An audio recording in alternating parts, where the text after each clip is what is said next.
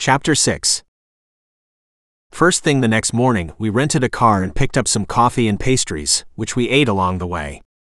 Kalia had insisted on driving. "These aren't as good as my sister's," I said, the buttery flakes of a cinnamon roll raining onto my lap. "I know.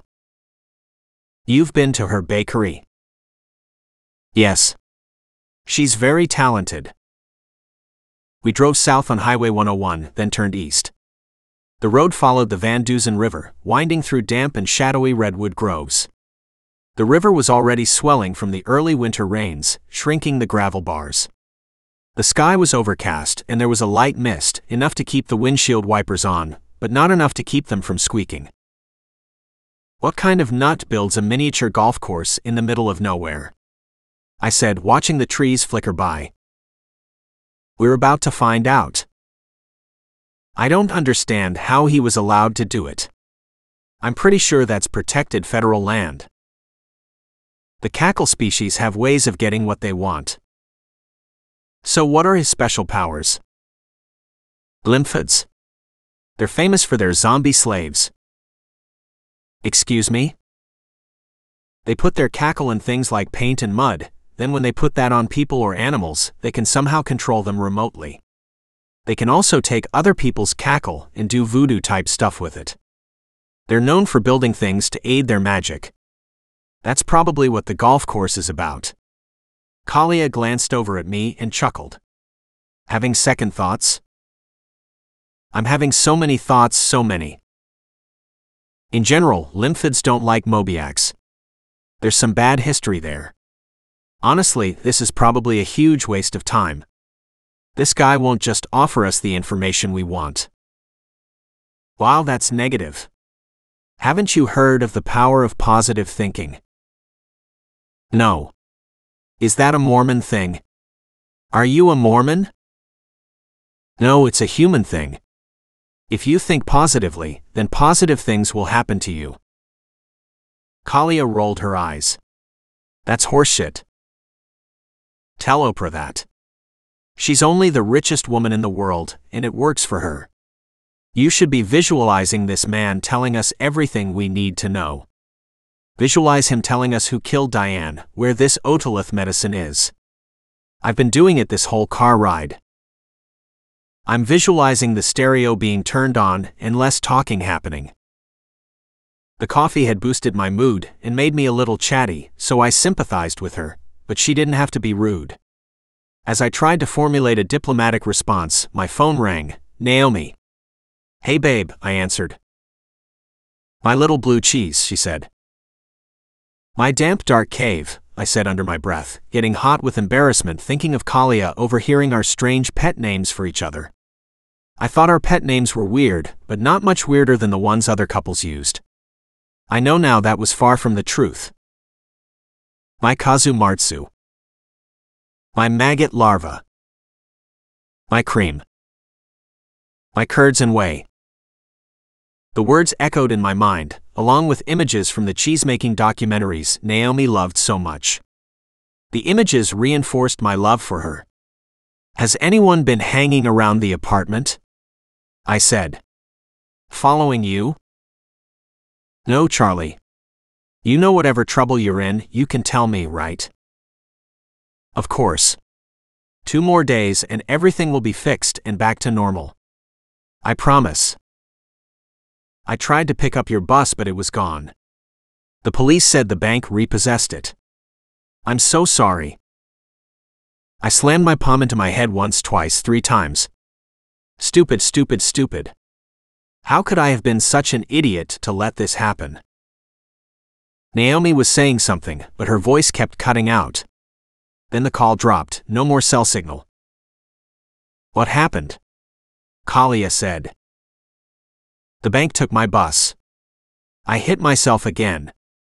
I never would have missed a payment if it wasn't for Brad. When you guys were together, did he ever talk about a tour guide he was sabotaging?" "No. He's ruining my life."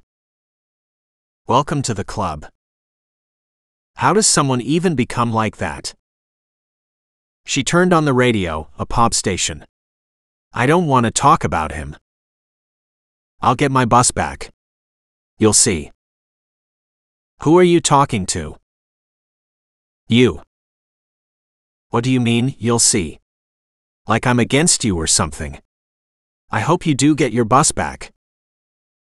Thank you. She turned up the music. You're welcome. At a town called Bridgeville, we turned south, cutting through ranchland and grass-covered hills, occasionally driving over cattle grates that clanged with violent rhythm and volume. The hills were empty except for the intermittent oak tree, their branches as gnarled as the barbed wire following the road. The redwood tree didn't congregate this far inland. Knowing we'd have no cell service out here, I'd printed out a map in the morning.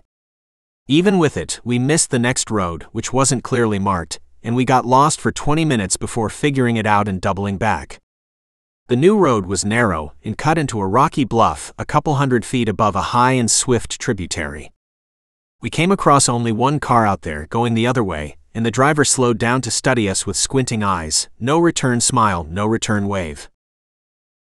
After 40 minutes of switchbacks, we turned onto an old one-lane dirt logging road riddled with potholes and banked by second-growth pines.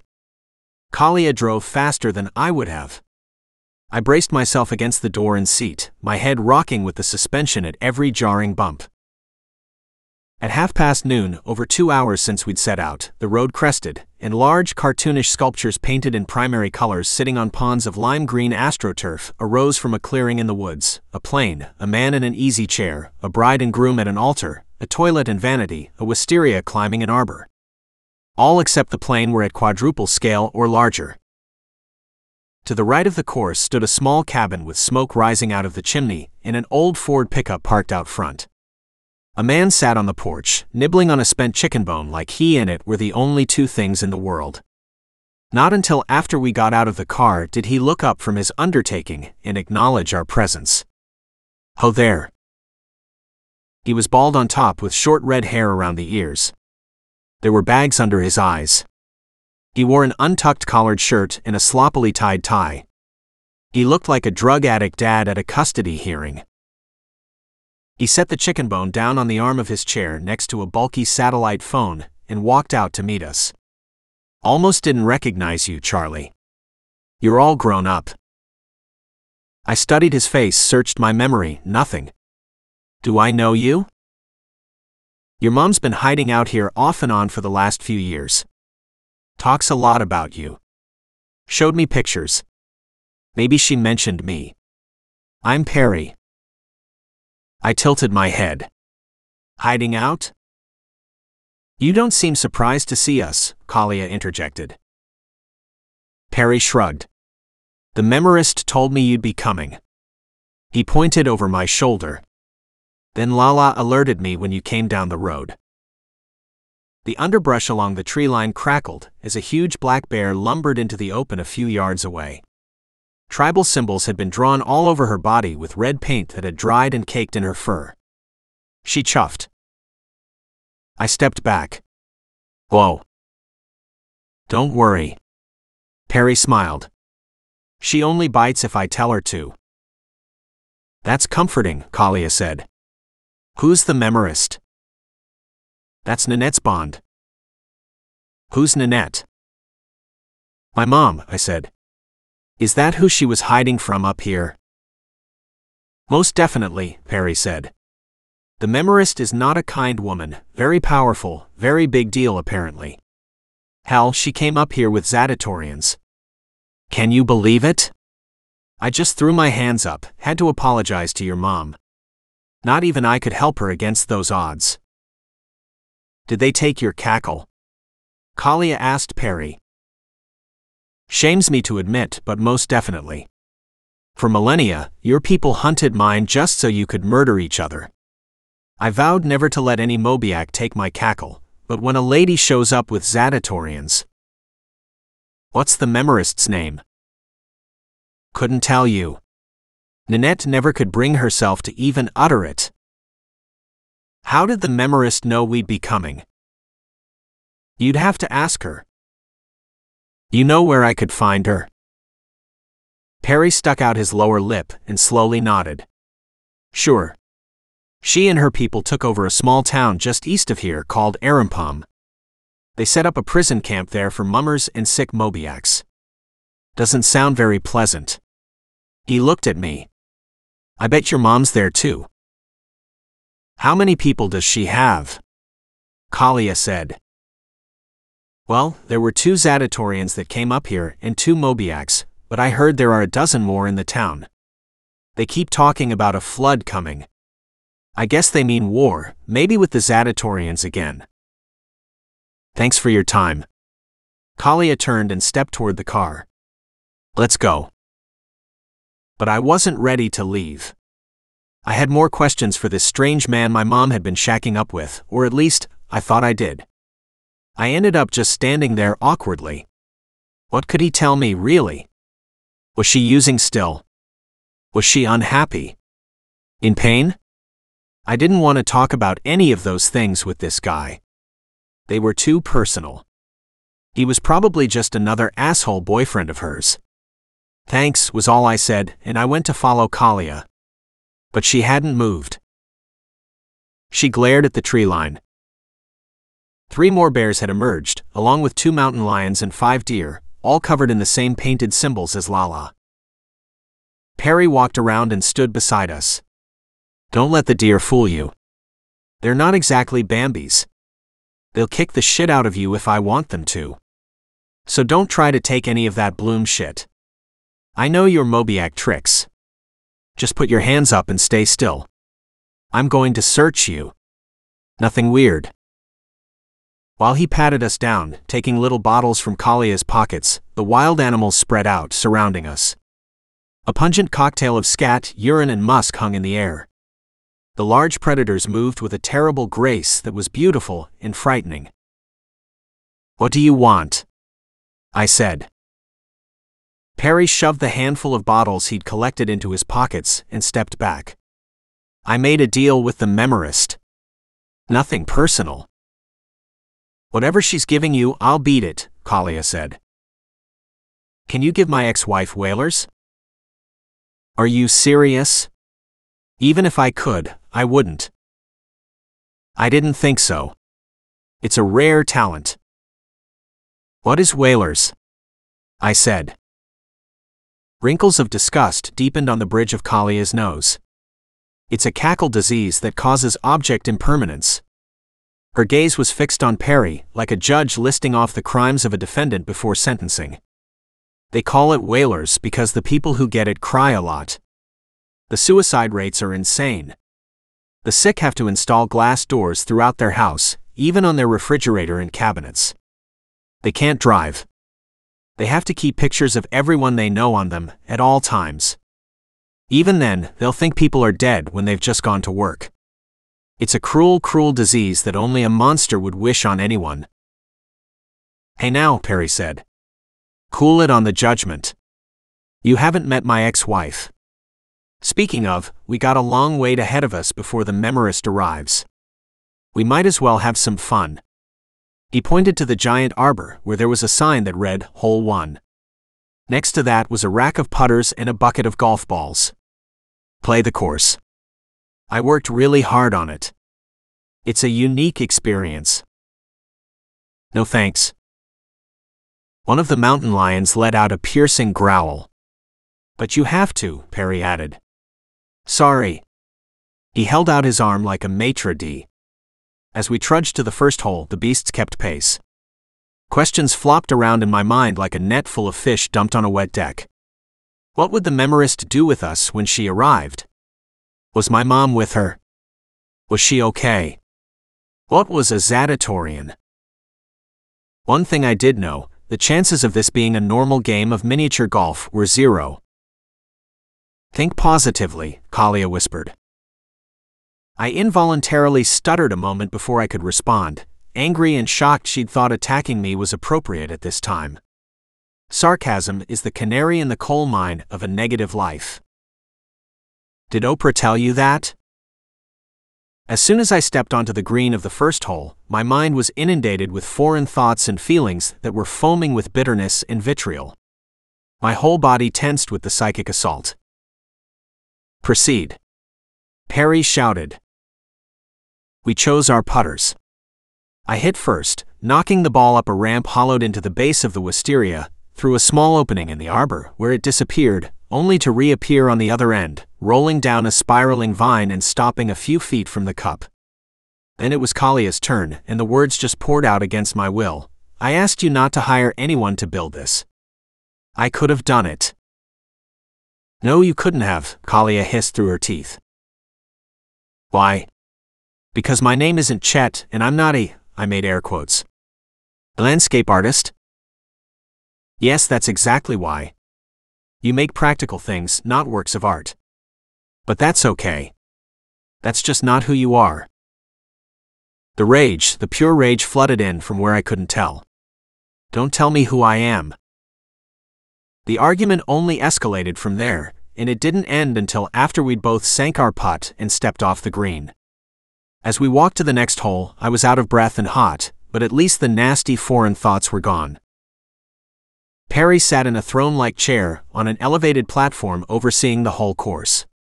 His eyes were closed, and he was making noises like he'd just eaten the best dessert of his life. I looked at Kalia. Her eyes were wide, and her breathing was heavy as well. I felt awful for what I'd said to her, but worse for how I'd felt saying it. I could tell she felt the same way by her sympathetically positioned eyebrows. This was torture for both of us. But not for Perry. He appeared to be reliving the worst moments of his failed marriage as we progressed through the course, and he was reveling in it. The second hole was the giant bathroom, and it was so much worse than the one before. The argument was about a remodel, and there was talk of emasculation. As we walked to the third hole with our guard of wild animals following, I counted the holes that were left. 7. 7 more gut-twisting spats. I wasn't sure if I could take it. As if she knew what I was thinking, Kalia grabbed my hand and squeezed. I squeezed back. No touching. Perry screamed, his face hideous with rage. The deer tensed, as if ready to bolt. But when I let go of Kalia's hand, the deer relaxed again, and the fear in their eyes glazed over. After the airplane hole and a brutal back and forth about slutty clothes, I reached out and grabbed Kalia's hand. I couldn't help it. I needed some respite, some human kindness between these ordeals, these floods of bile into my psyche. I said no touching. Do you want to know what a deer kick feels like? The deer ran away a few strides this time, and one of the bears stood on its hind legs. I let go of Kalia's hand, and the deer trotted back, and the bear got down on all fours. Something about Kalia and me holding hands was disrupting Perry's connection to the animals. Was it the act itself, or his reaction to it? The next hole was the giant man in the easy chair, and the nastiness was all surrounding in-laws. When I stepped off the green and regained sovereignty of thought and remembered what had transpired during the walks between previous holes, I hoped that Naomi would forgive me for what I did next. I stepped in front of Kalia, cupped her face in my hands, and kissed her on the lips. Perry screamed, but I didn't back off. Kalia must have realized what I was doing because she wrapped her arms around my waist, pulled my body tight against hers, and kissed me back. Perry cursed and cursed, but we didn't stop. Out of the corner of my eye, I saw the deer bound off and the bears and mountain lions sprint in Perry's direction. Soon after, an almost inhuman scream escaped from the man, high-pitched and piercing. It froze me for a second. Then Kalia and I broke apart. The large predators swiped and bit at Perry. Blood stained his torn clothes. One of the bears dragged him off the platform by his foot. He scraped at the ground trying to crawl away. Then a mountain lion clamped its jaws down on the back of his neck, and his screams ended. Walk to the car, Kalia said. Don't run. I grabbed my putter, as if it would help, and stepped gingerly, careful not to make too much noise. A few yards from the car, the 2 mountain lions trotted out from behind the platform, their eyes fixed on us. I don't know who made the first move, but we both ran the remaining distance, jumped into the car, and slammed the doors shut. As we drove away, one of the bears dragged Perry's body into the woods, his limp head bouncing against the ground.